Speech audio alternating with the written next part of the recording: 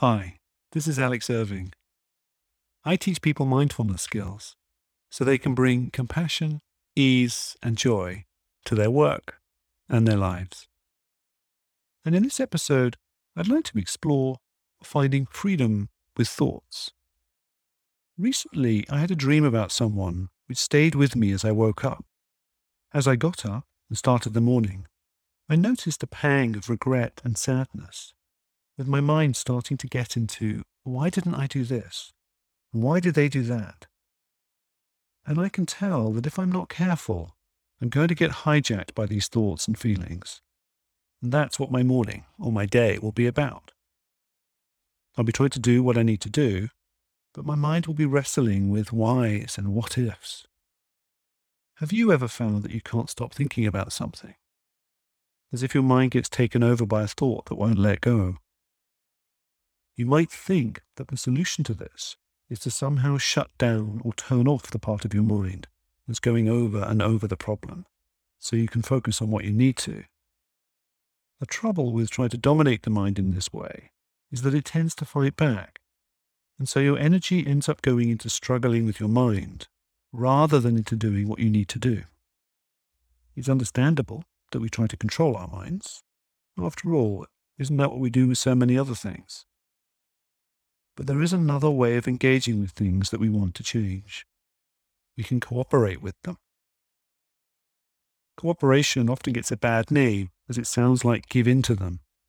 But if you look at the word, it actually means work together, cooperate. So how do we best work together? Well, for one thing, it helps if we listen to one another. That way, we know what we're doing and where we're trying to get to. If we do this, we might fear that in opening up enough to listen, we could be overwhelmed by something. This is fair enough. There are overwhelming things out there. But we can take our time and use our good judgment about what's safe and appropriate for us. We might also be concerned that cooperation means that things will go off the rails, as no one will be in charge. Again, this is fair enough. There are situations where someone needs to be in charge. But it is possible for someone to take the lead and to set boundaries without being dominating or controlling. So what about cooperating with our minds? Can we learn to listen to our minds without being carried away by them? This isn't easy, as we've likely spent many years following our thoughts without question. The key to this is listening with a patient, curious, and accepting mindset. Have you ever listened to someone you care about without trying to control them and without getting carried away with what they're saying? It's like that. We could say that you keep your feet on the ground even as you're really listening. And keeping your feet on the ground, like an anchor, is another key part of learning to listen to your thoughts. That's why people pay attention to their breathing when they meditate, so they don't get completely lost.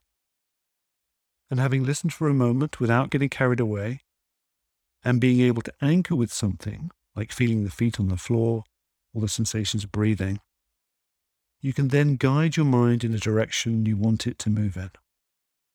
This isn't a one-time thing, but with practice, you get better and better at the whole process.